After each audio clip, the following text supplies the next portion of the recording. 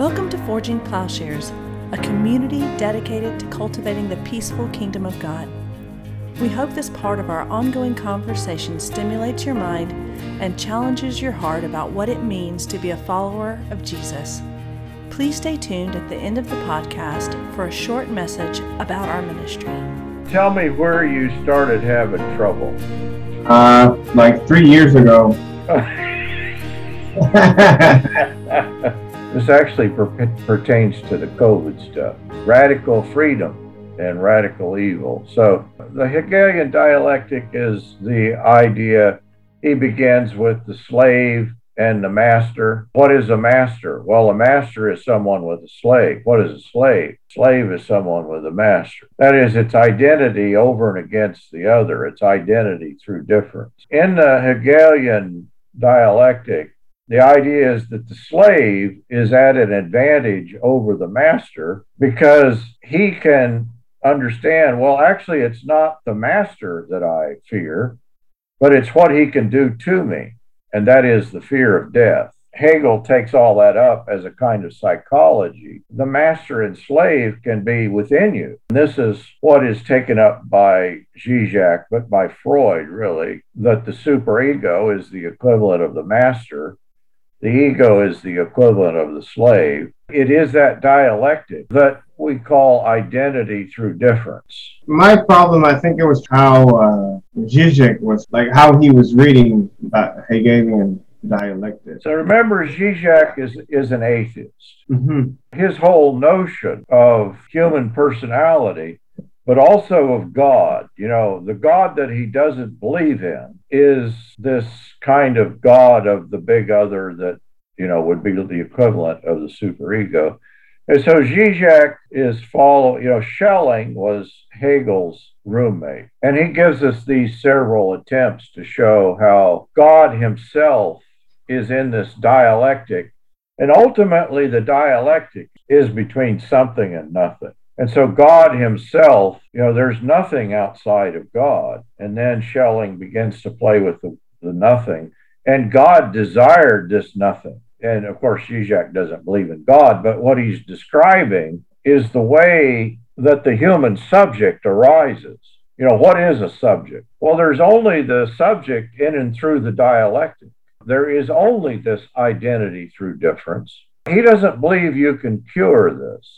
In Hegel, we often talk about thesis, antithesis, synthesis, and the work of the spirit in world history is this synthesis.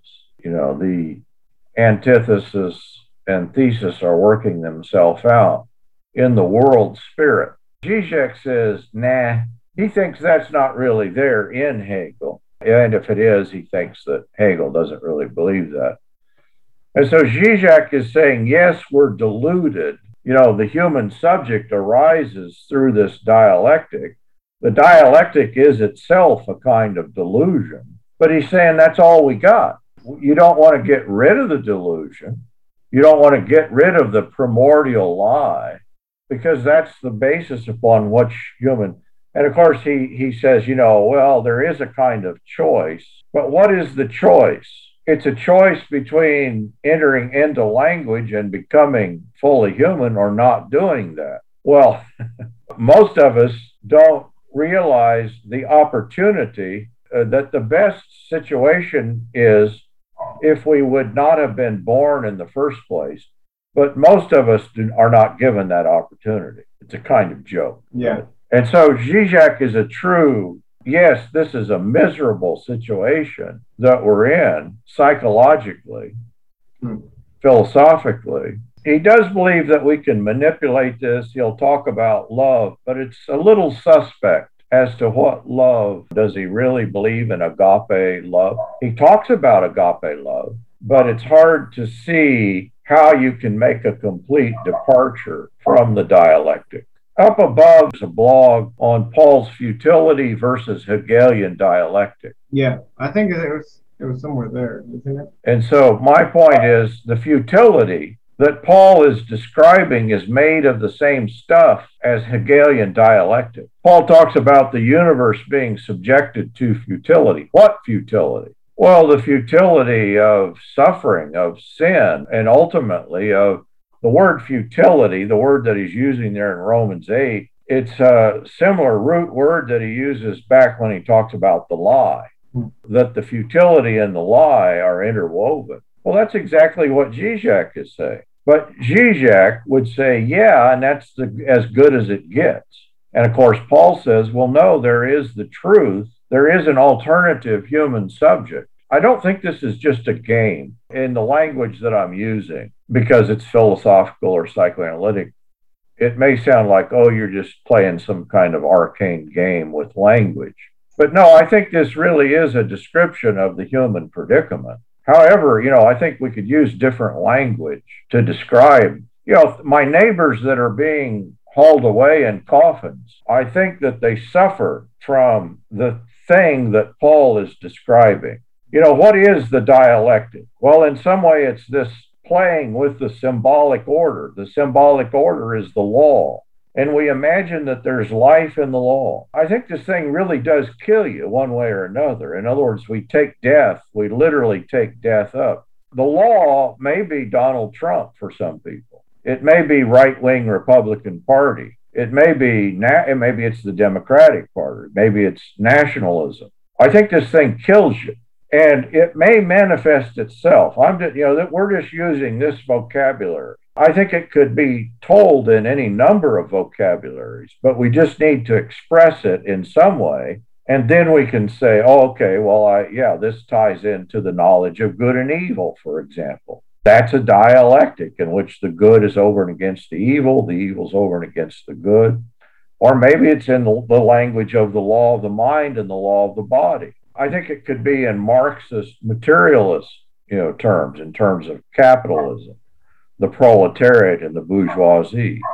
So there's a lot of ways of describing the dialectic. But I am convinced that that's what Paul is identifying as sin. The thing that we get caught up in is this notion of an orientation to the law in which we imagine there's life in the law, and that kills us. Yeah. And this is connected up there in the chapter, radical freedom. I think this is directly connected to our neighbors. Well, they're not going to get a shot or they're not going to be wear a mask because they're free. Nobody tells them what to do. What is total freedom? Well, total freedom would be total freedom of choice in which nothing constrains. Absolutely nothing constrains you. Oh, is that true for anybody? Is that even true for God? That nothing constrains God? No, God's constrained by who he is, by his goodness, by his love, by his character. I think that's why radical freedom, Zizek sees this. He understands this. Radical freedom and radical evil are the same thing. He just happens to believe that's the case. Which would go back to the idea of Genesis 3. We chose to be free from God's decision of what's right and wrong, and so we create this problem, but we think we're free within it. Yeah, our freedom is a freedom of choice. Yeah. Well, that's a very poor, that is kind of the definition of freedom that people are working with. But I think in Christianity, freedom is to be what God made us to be. Yeah. That's true freedom, is that we are creatures. We are finite creatures created for a purpose that we ourselves did not, unless we find the purpose for which we were created, I believe we're constrained then. I think this is the slavery that we can experience. Yeah, that makes sense. That makes a lot more sense. And this is the thing with, radical evil. Of course, I don't believe in radical evil. Radical evil would be to say, that there's an ontological basis for that evil is grounded in its own evil. But having said that, I don't believe in radical evil. I think that in this lie, radical evil appears as a possibility. In other words, it's not true, it's wrong, it's a delusion, but it's a part of the delusion that I think Zizek and Lacan, and actually there's this Alenka Zupanicek, and there's a whole group, they're talking about radical evil. Well, it used to be that when people talk about radical evil, they were talking about the demonic, or Satan. Of course, none of these people believe in Satan. But I think what we're talking about, it is the equivalent of a satanic. And what I mean by that, this serves in place of Satan, I think, for them.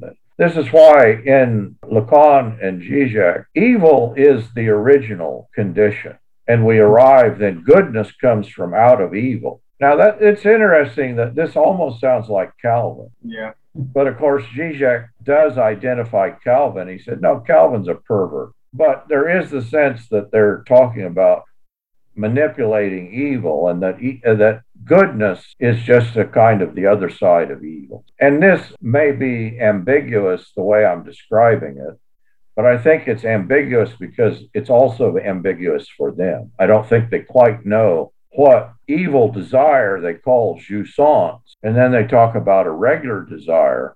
But I don't think, and my point in my book is, I don't think you can really tell the difference. This is what Ricoeur says about Lacan, is, well, they do talk about making a difference, but there's really no basis of a difference between evil and good.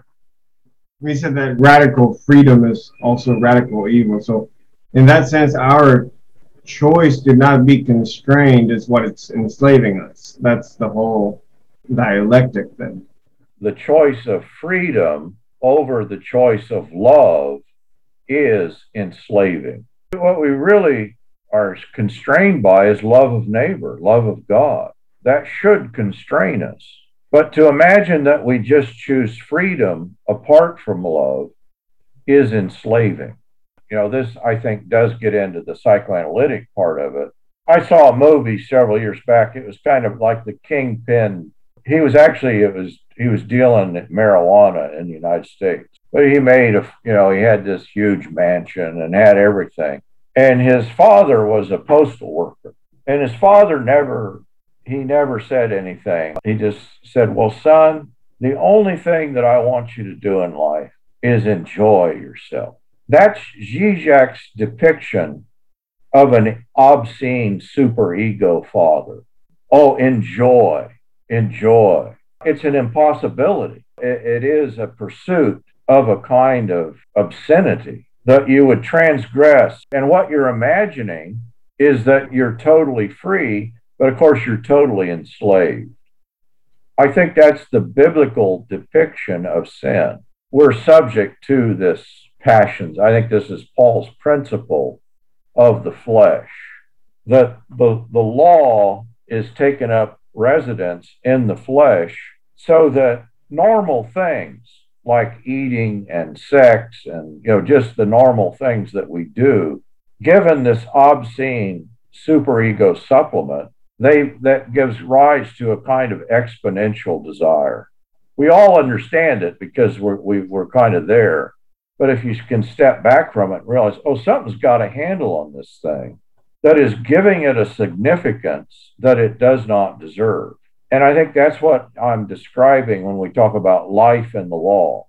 When we say life, that may be a kind of ambiguity, but what people imagine they're grabbing when they get gusto or power or whatever it is that, you may not be able to name this thing.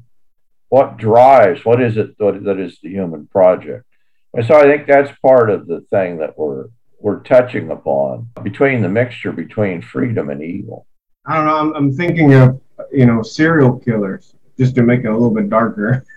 But their whole point is they want this freedom to try to figure out if they're going to enjoy torturing and killing this other person. They even go back to the site wherever they disposed of the body to try to replicate whatever they did. So it's a fulfilled desire, but at the end of the day, it's not enough because they try to keep replicating it. And I think even in some of interviews I've seen of some of them, they're like, they were, one of them, I think it was Ted Bundy, he was describing that you keep doing it and you do it more thinking it's going to fulfill you better, but it just leaves you more empty because you can never reach that enjoyment fulfilling that desire. So I mean, it is going a little bit darker, I guess, but that pursuit of enjoyment becoming that obscene superego, I think serial killers would be a good example of that. I think it is, in a way, kind of the perfect example because, FB profiling is a kind of new thing. Yeah. And the basis of it is actually what we're describing. You can profile people because they start acting according to a particular pattern. Yeah. In other words, they'll follow almost a law. They'll do it exactly the same way. So it's a law that they established themselves, just like we did in Genesis 3. Right. In other words, this thing, you have to do it in this way. And that's exactly the way Freud describes neurosis. In other words, the more you are captured by this thing, by the neurotic, people think, oh, I'm achieving freedom.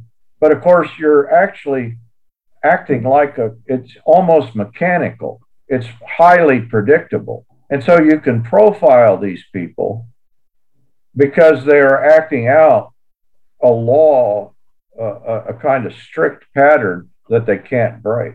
FBI profiling is based on the idea that this thing enslaves you. Yeah, and that's how they catch most of them. Just follow the pattern. Yeah, I mean, even reading Romans 7, the whole idea of the I there, it's a description of this. It's a pattern that we create, but we're enslaved by it. And so the only way to get rid of it is someone has to die. And that has to be our ego. The way that death plays into it is, we talk about the requirement of the law. What law? The law of sin and death, I think, is the law that we're actually talking about. Yeah. It does feed upon death. It does. In other words, that's the ultimate power. I think that's what a serial killer is going after. Well, the ultimate power over another human life is to take that life from someone. Yeah. I think that's, we often think of the mafioso or the cartels, that they have to kill people. Oh, I don't think they look at it that way. That's a side benefit of the job. Yeah. But they have total control over, in other words, they really can take people's lives. And that is the ultimate power. That's the power of the state, I think, ironically, that is taken up into the individual. And so you literally become the law, and you gain life through the law, because what is traded is death. Death is circulated in that economy. See, sometimes it just directly involves death.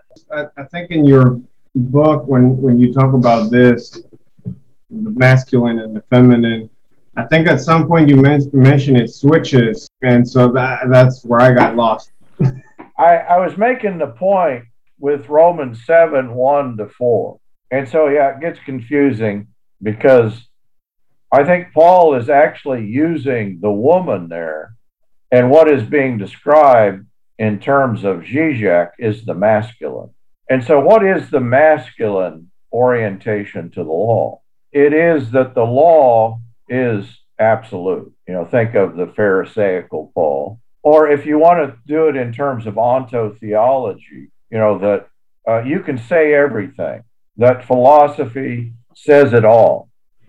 Or if you want to do it in terms of science, that Newtonian science, you lay out the law, and even God is subject to the law. I don't know if you've come across the term ontotheology. It may be Kant who coins the term.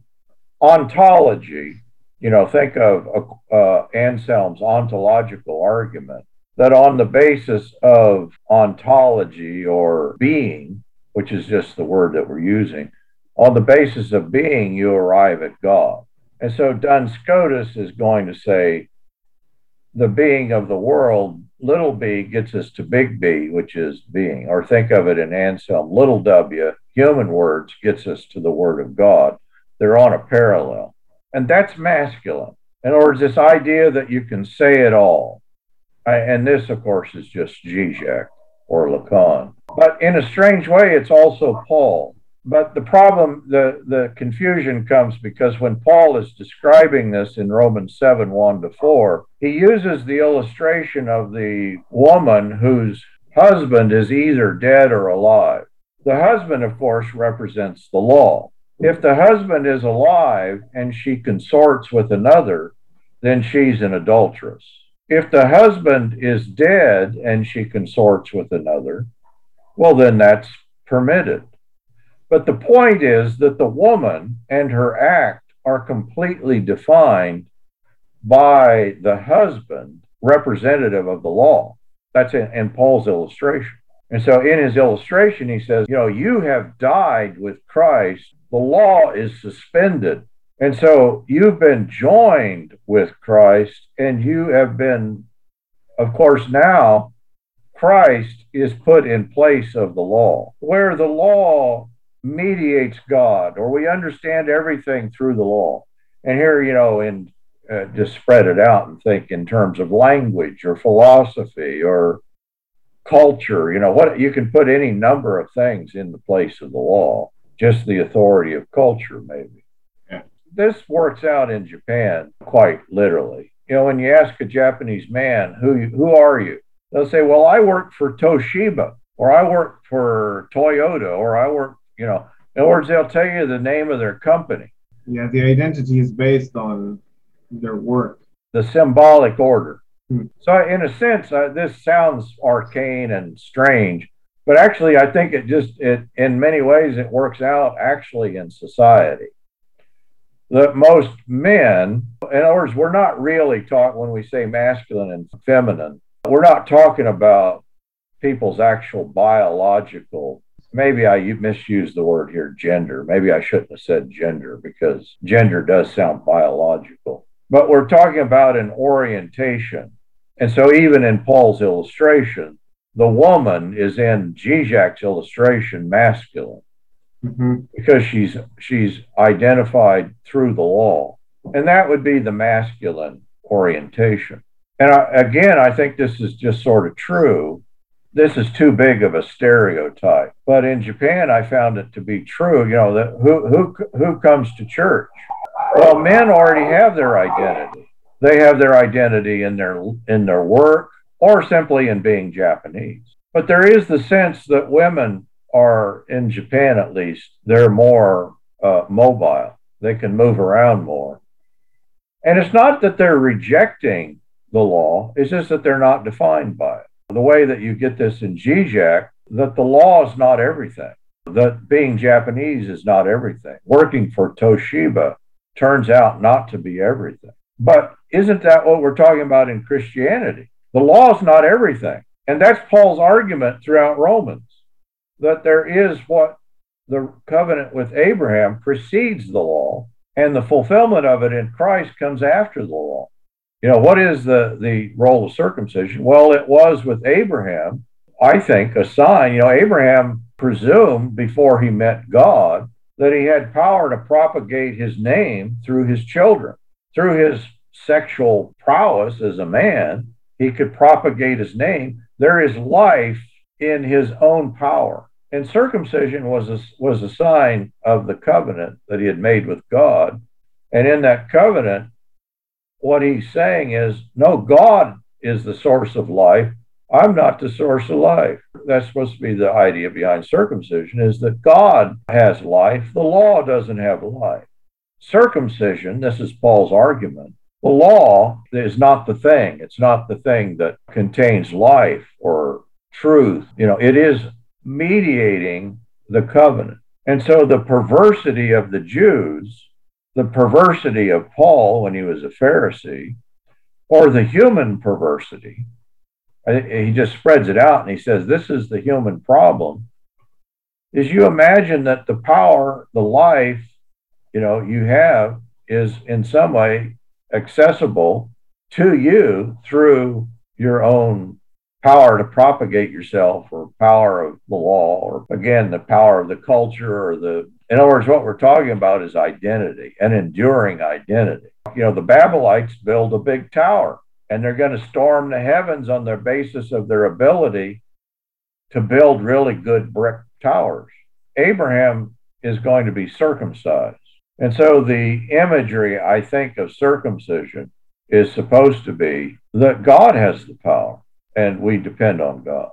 But yeah, the promise comes first, then Ishmael comes after, and then circumcision comes after he's born. Is that true? I think so.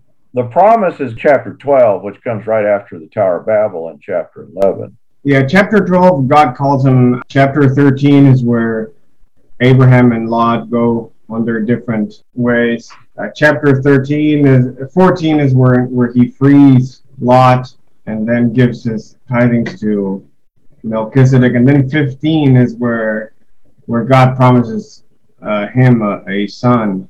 Chapter 17, Isaac's born after that, but Ishmael is born before that. Ah. Yeah, Ishmael is born in chapter 16. So first is the promise in chapter 15. Ishmael is born in 16, and then the pact is confirmed by the circumcision on chapter 17. That's very interesting, because that's kind of a confirmation. And Isaac would be the child after the circumcision. So Ishmael is Abraham presuming upon his own power. Yeah. And circumcision is to say, I depend on God. Yeah. This, of course, you understand, this all gets quite literal. And I don't know how much it ties in to idolatry. It's often the phallic symbol, the male genitals. And, of course, that's what Freud is talking about, that when a child goes through the Oedipus complex, there is the sense of what he calls the castration complex. There is a kind of subjection to the father.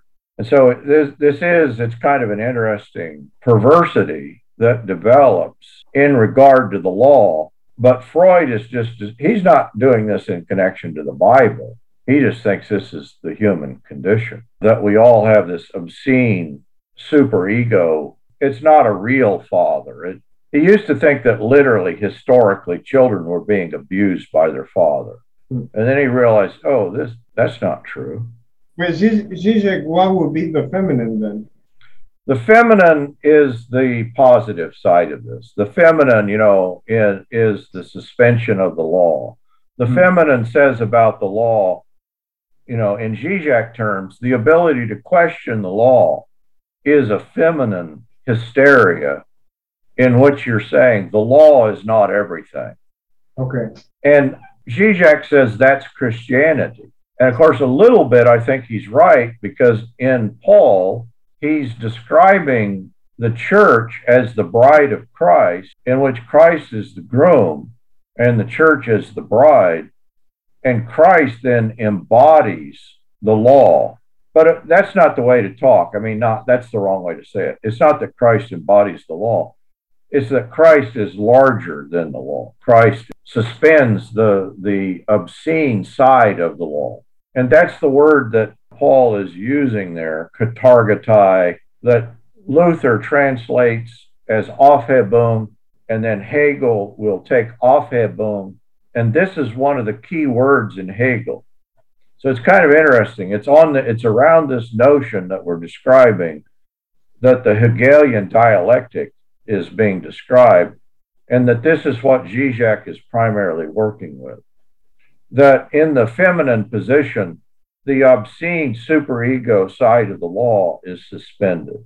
I think we could almost go with that, other than, I think it doesn't go far enough. You can do that, strangely enough. He says that you can only do this through Christ. But what he means through Christ is not what we mean. He means historically that we have to pass through Christianity. But it becomes a little unclear, because it seems like you can do this just through death itself. The feminine in Zizek, which is the suspension of the law, that would be the masculine in Paul, which is what has to die in order for the feminine to be free from the law.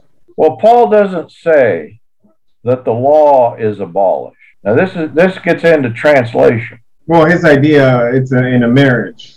And so once the husband dies, the woman is free from that marriage relationship with the husband. So that would be the suspension of the law that Paul is describing. That's not the way he uses the illustration, though. And this is Zizek's point with the illustration. In the illustration, the woman she wants to love someone. She wants to consort with someone. Zizek reads into this and says, well, part of consorting, part of love, obscene love, is you need the law to have the love. In other words, you need the obstacle of the law, that she can only consort successfully in a situation where the law forbids it. This is Zizek's illustration. Kant uses the illustration if a man were to commit adultery, he's thinking about committing adultery, and they built a gallows outside of his house, and he knew that in the morning they would hang him if he did the deed. Kant says, well, we know that that's the purpose of the law, is to prompt us to do the right thing. Zizek says, well, no, actually, some men can only enjoy a night of pleasure knowing that a gallows awaits in the morning. In other words, that's Paul's description in Romans chapter 1. Knowing that these things deserve death, they do them anyway. And I think this goes back to our previous conversation. What makes for this obscene love relationship? And again, here we're talking about pretty practical things. Why do people have affairs? Because of the obstacle. They need the obstacle. Yeah. Because, and this is Zizek's, this may be going beyond Paul, but I think it not entirely. The woman might be saying, well, deep within me, there is this kernel of who I really am that cannot be defined by the law. So doing the family and marriage, that's the traditional social order. But am I defined by this social order? Isn't who I am in some way, in other words, there's a perversity at work here. I'm going to establish myself over and against the law. And Zizek is saying this is perverse. This is a perverse love. So in the illustration, when he comes to talking about the Christian, he doesn't identify us with the woman, but he says, we have died with Christ and we're in the place of the dead husband, but we're from the place in which the law emanates in the first place. That's in Christ Jesus. This is actually in A.T. Robinson in his commentary. And it sounds so Zizekian. And of course, Robinson, there was no Zizek when he was writing. But the way he's writing it, he says, well, it's like there is a hollow space in the law. There is a place within the law that the law is suspended. Think of Jesus' encounter with the Pharisees or whoever it was, with the woman taken in adultery. And, he just sits and writes in the sand, and the language there is the same language with his finger in the dirt. It's the same language used in describing God authoring the law, writing the law upon the tablets of stone. Here is the author of the law, and he suspends the law. And so I think that's the sense. The law is not everything. And the dead husband, or in the place of Christ, we die to the law. In other words, the woman, it doesn't matter what she does.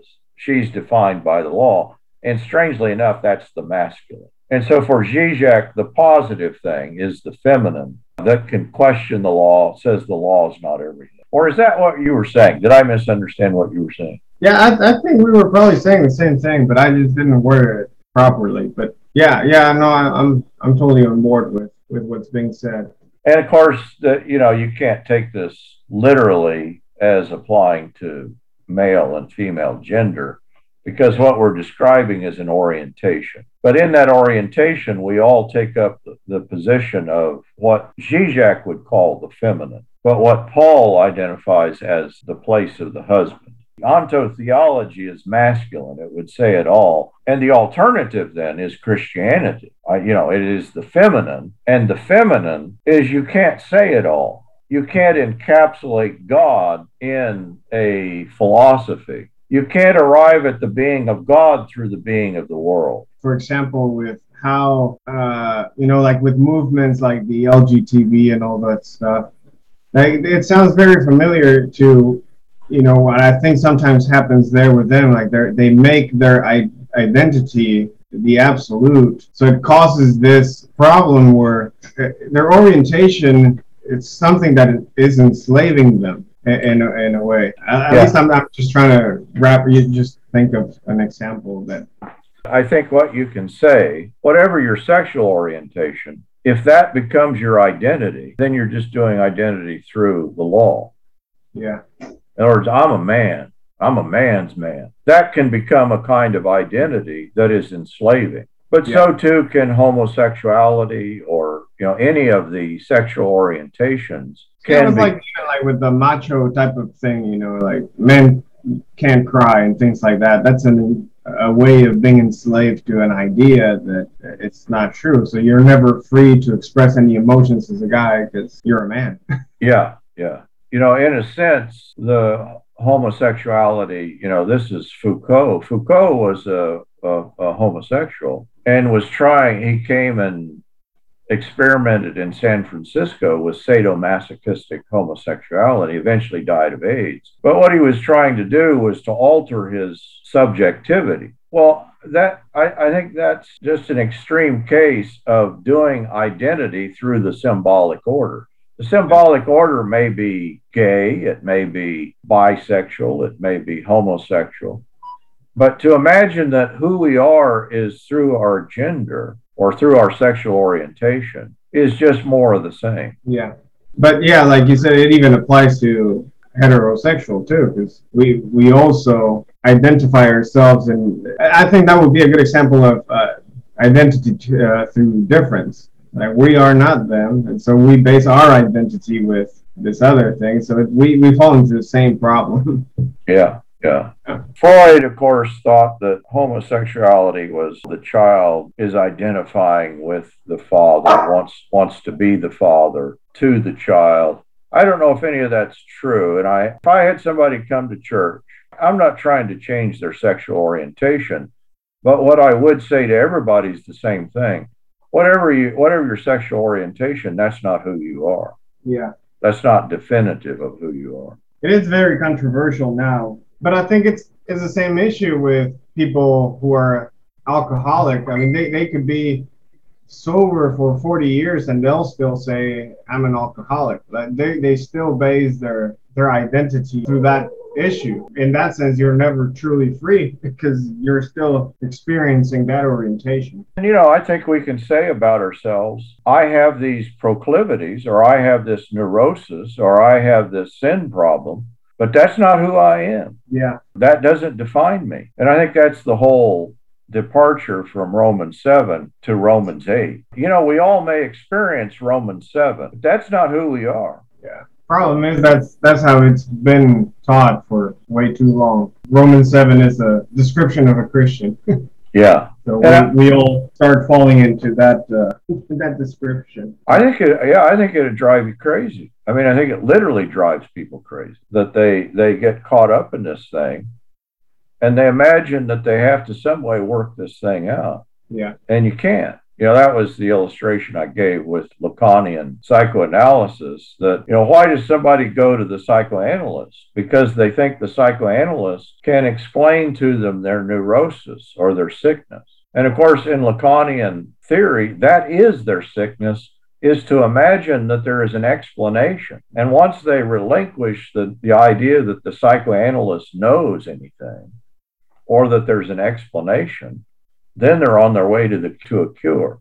Now, that may sound a little strange, but actually it fits with Augustinian picture of evil. Evil makes no sense. There's no making sense of it. Our tendency is to want to make sense of things. Yeah. You can't. It's evil. And that's always the thing they'll do. They'll say, the neighbor who was the killer, why did he do it? Or, well, he doesn't know why he did it. If he knew why he did it, he wouldn't have done it. Yeah. That's sort of the Trump presidency. What is this about? Well, that's the wrong question. It's not about anything. It's just chaos. It gets us caught up in it, or it gets us captured, I think. Yeah, that's one of the reasons I started liking N.T. Wright.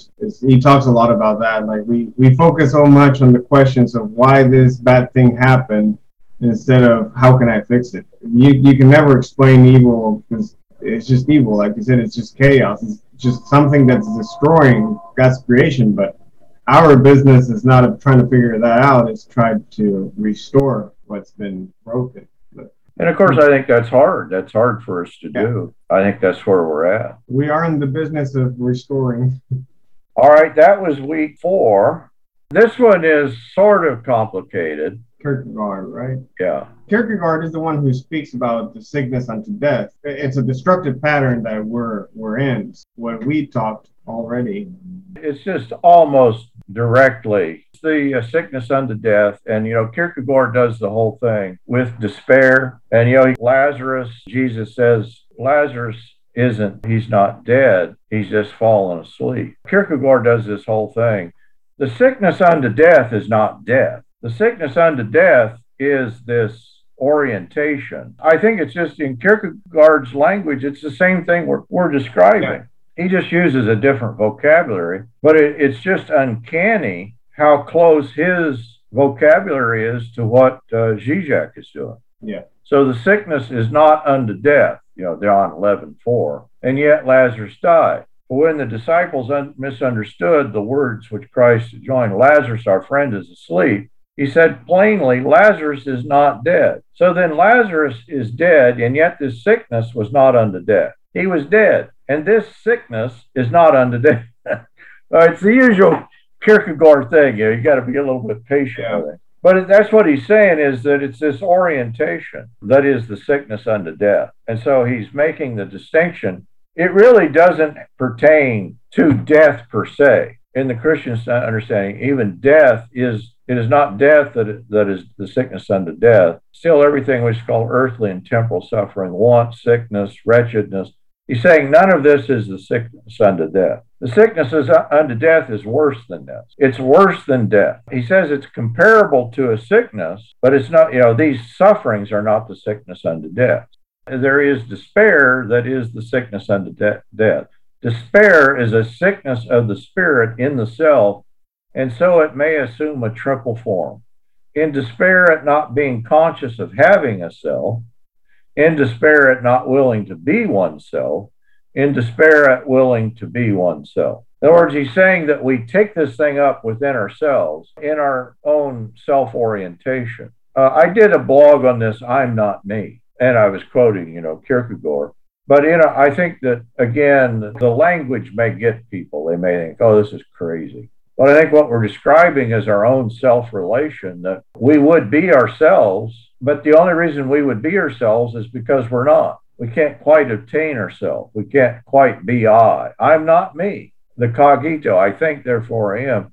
The two things are separate. I'd like to join them. That's the sickness unto death. And you can join them in any number of ways. And what I'm saying, the negative unity of the Lacanian real, the conflict between the law and the I, between I think and therefore I am, is in Paul the body of death. I think Paul is describing the same thing, this agonistic struggle, and it's an objectified, the way that you would resolve it is in some way through the symbolic order. Descartes' I think, I am. Isn't that a perfect description of what we would do with language or with the law? Through the law, I establish myself.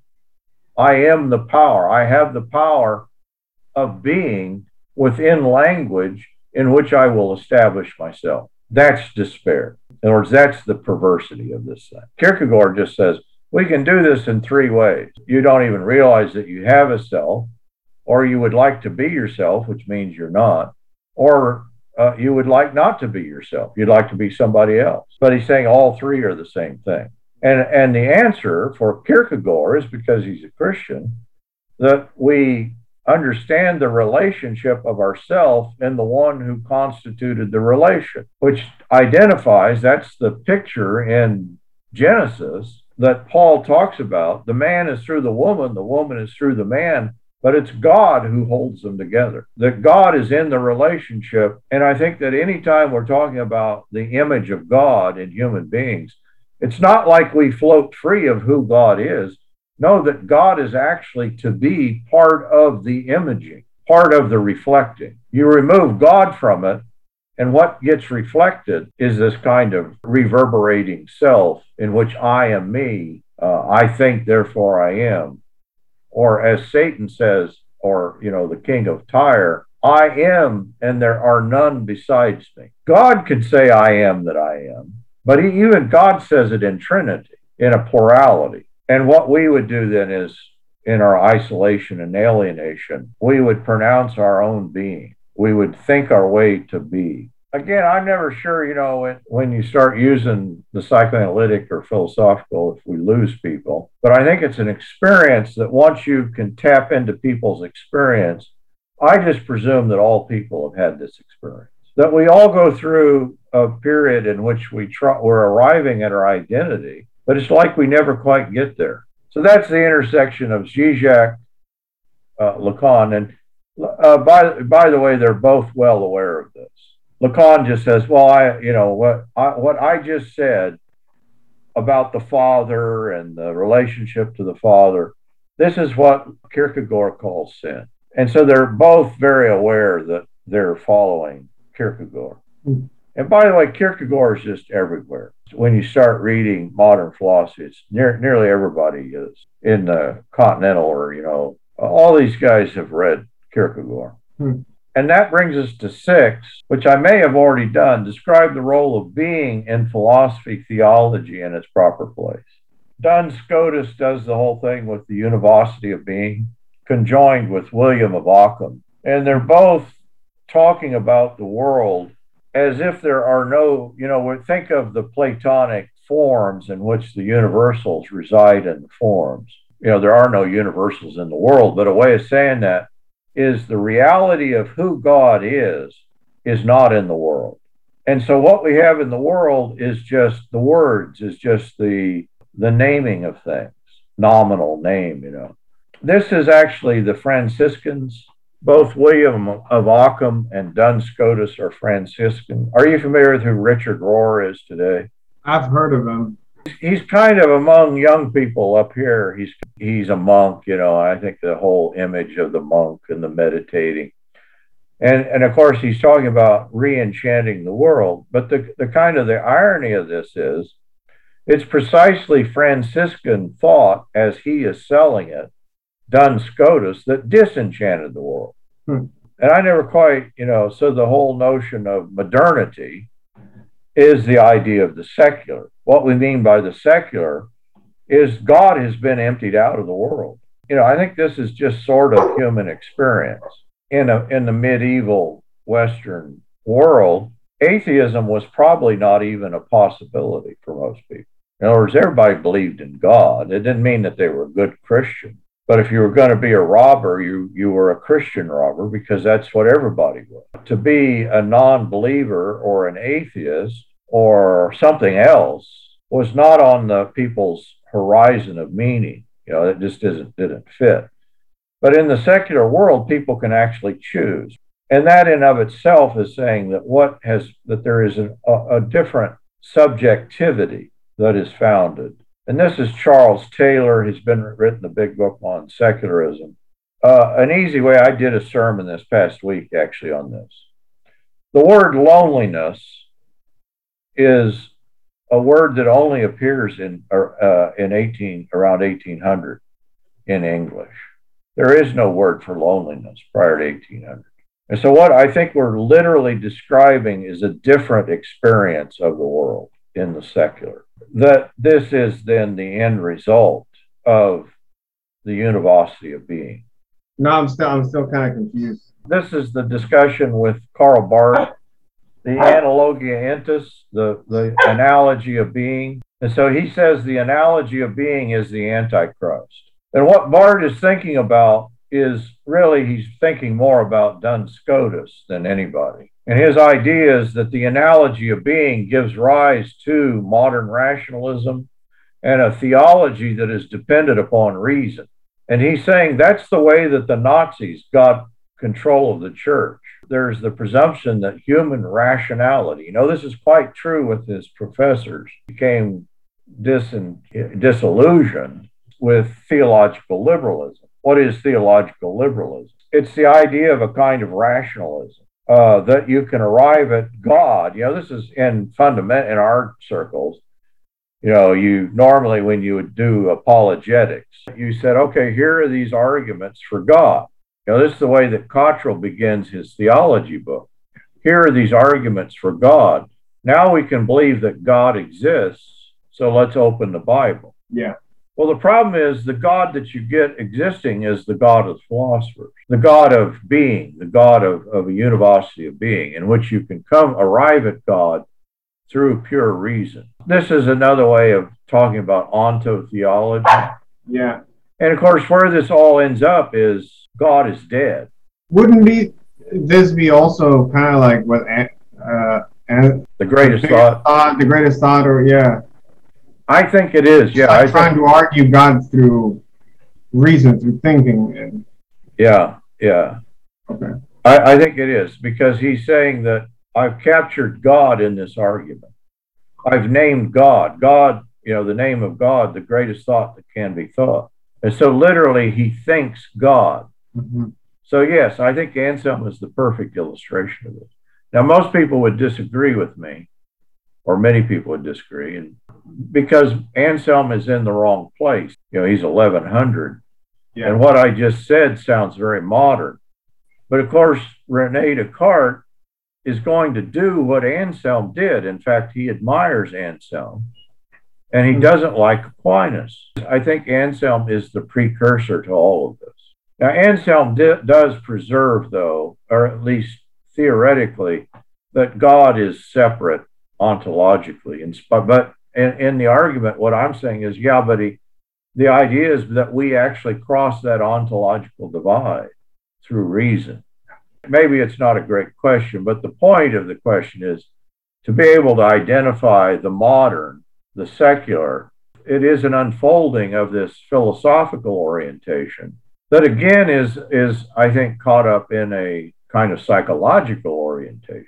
It is Descartes, and Descartes is describing a modern psychology in which the interior, the inside, and the outside are. Charles Taylor has described it that we live in a kind of buffered individualism, that our thought has become a kind of entity unto itself. Mm-hmm. Talking about the role of being in theology, the way theology is being taught, at least the way it was taught to me, it's philosophy. Yes. Yeah, that's it. Yeah. That's the thing I always get frustrated with, is people say, oh, that Axton, he does all that philosophy. No, that's precisely what I'm not doing. Yeah, it's a deconstruction of it. Here's all the evidence for God, then there's the Bible. And now it's like, how do you make that leap? Like, you just described any type of God. You gave an argument for any God. Like, a Buddhist can use this argument too. Like any pagan can use the same arguments. So how do you make the transition from that argument to the God of the Bible? I mean, that was never answered at that moment. But that is why God died. That is to state what you're stating even stronger. It's not just that you can't distinguish this God. I think that this God gives us the God of the philosophers, who is precisely not the God of the Bible. Yeah. The God of the philosophers can never become incarnate. You can never have God in the flesh once you have bought into, I think, the philosophical arguments. You can kind of believe that. And in fact, I think that's the problem in a lot of Western Christianity, is the God that they're thinking of is Aristotle's unmoved mover. Mm-hmm. Well, wait a minute. God is in Christ. I think we don't need to qualify that. God is in Christ. Certainly God is Trinity, and there's the Father. But I think that all of who God is, we come to who God is through Christ. I'm not saying Jesus is the Father, but we know the Father through the Son. And so we don't have access to God by alternative means.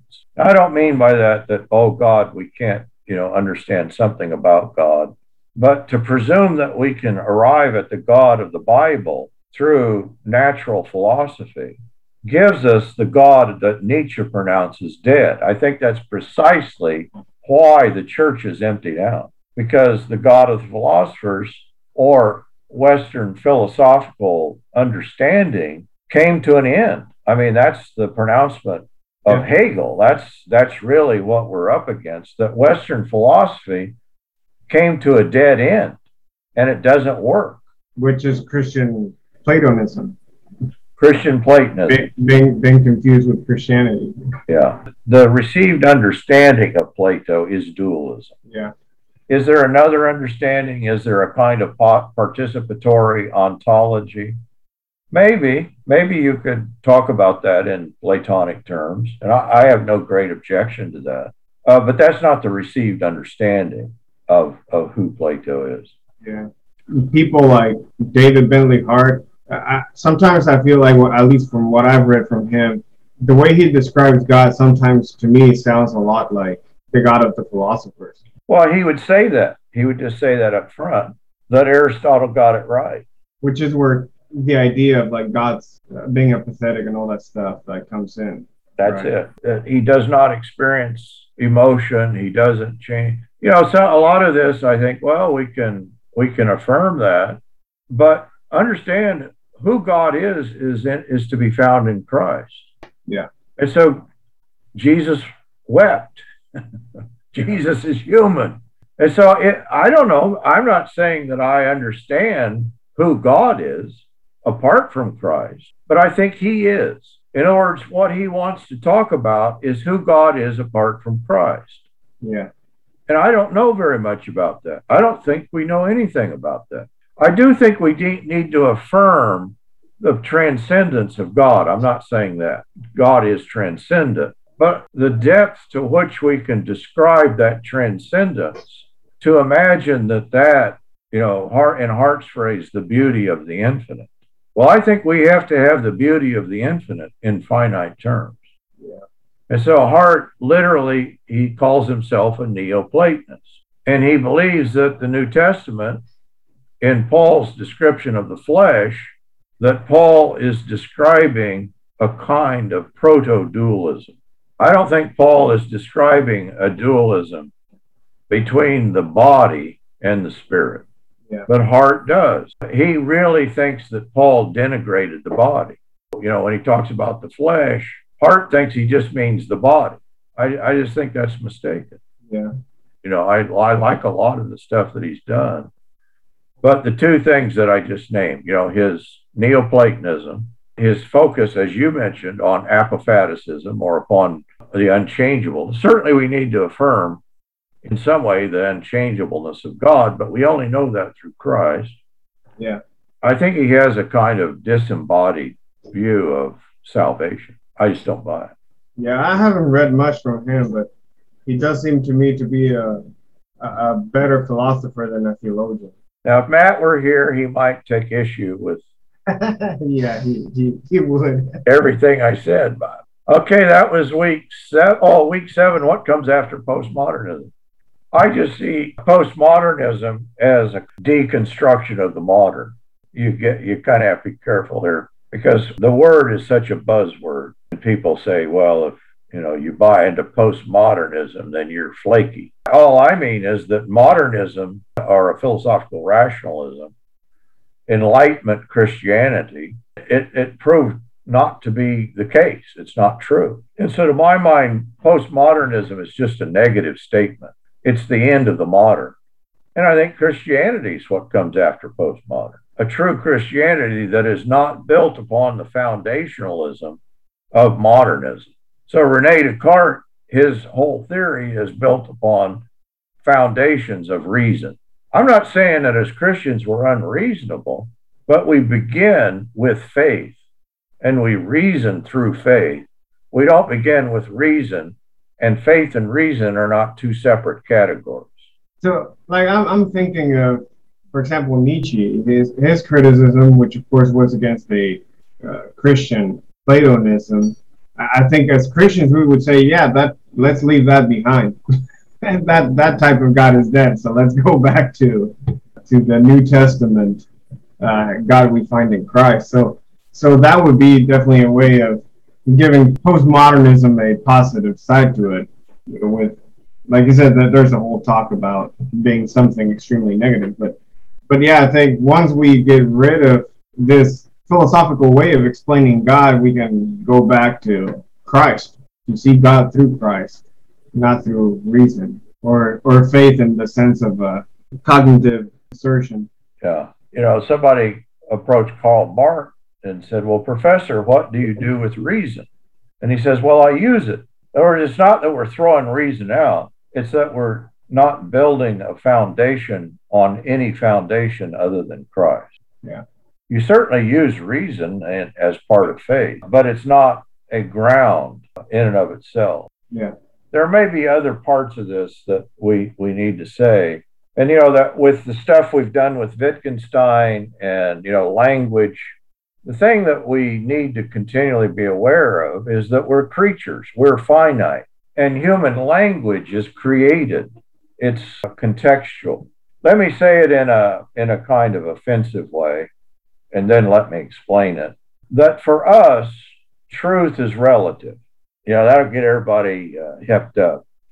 But all I mean by that is we do not have transcendent truths of reason. We don't have access to the forms. Truth comes to us historically, incarnate in Christ. And that means that we do apprehend the truth from a particular place. And we can't escape that. That's why Christ came to us and we don't go to him. He came to inhabit a particular people, a particular language, and that all takes translation. I don't particularly like the word contextualization because part of that is that I'm afraid it gives too much strength to culture. And I'll come back around. But in other words, do we contextualize the Bible? I mean, in a sense, of course, we need to, if you're going to read it in Spanish, you need to read it. And probably you don't want to use the same idioms and metaphors that they might use in Spain as in Mexico. That my understanding is that we're given a universal insight into the human predicament that all cultures in some way are bound up in. And I'm not saying that we can predict beforehand how that might work out, that the bondage of sin may look different from culture to culture and place to place. But I think the deep grammar, though, gives us an insight into that universal predicament. And so I think we have to have that kind of implicit trust in the authority of Christ and the thing that's exposed to us. And then certainly we need to look at culture and our place in light of that. But we don't just translate everything in terms of our culture, because the culture itself needs deconstructing. Yeah. In Japan, the word amai. I had a guy, actually, he's a very sharp guy. He's probably a lot smarter than I am. He came over, he was a missionary in Japan, and he was second generation Japanese, so he had the language. And he came and studied with me, and I taught him, the stuff that I was doing at that time was psychoanalysis with amai. Amayadu is dependence. And he just thought, oh, this is the key to all things Japanese. And so if we're going to teach about Jesus, we'll have to contextualize it in the language of amai. My point would be just the opposite. I think that amai is indeed a key insight into Japan, but I think it's an insight into the failure of what it means to be human in Japan. And so rather than contextualize the gospel to amai or amayadu, I think we need to deconstruct that category and saying being Japanese, in fact, is a deadly orientation. But I just presume that's always, in some way, maybe in different language, that's always what we're going to be about. When we talk about culture, we understand, I think, especially in a postmodern context, we're all part of cultures, and that's the idiom, and that's the way that we come to things. But there is also the sense that we need to be enculturated into Christ. I don't mean to say, we got to stop being Mexican or stop being American or Japanese. But I think all of those categories need redemption. Yeah, which would be what happened at Pentecost, I would say. Like all the languages and cultures that were created at Babel somehow find their fulfillment in Pentecost. So we don't, like you said, we don't stop being American or Mexican, but somehow in Christ there's a unity that we have that those categories cannot separate. They don't define us, yeah. In a sense, you don't stop being Jew or Greek, but that's no longer dividing. So that's connected with above, the origin of language and the nature of salvation. I think that we tend to make language itself an absolute. And by that, I mean, in Japan, Japanese is an identity. And by that, I mean both the language and the nationality. Yeah. But that is a case in point, I just think, of what we always do, that we're going to find the truth in language per se. Language is a medium, in the same way that law is a medium. If we take God for a human word, then we've just made him into a cultural icon. Thanks a lot for your help. It was extremely helpful. Oh, good. I think I was grasping some of those things, but I needed a little bit more context to the whole thing. Several of those philosophers, I know a few things about them, but I'm not too familiar with them, so it was helpful. So. Good deal. Good. All right, Alex. Thanks a lot. Thank you. Forging Plowshares is a community dedicated to cultivating the peaceful kingdom by providing in-depth, transformative biblical and theological education and discipleship. If you have found this podcast valuable, please remember to share on social media. If you have questions about what you've heard, or if you'd like to learn more about how you can get involved with Forging Plowshares or even support this ministry financially, please visit our website, forgingplowshares.org.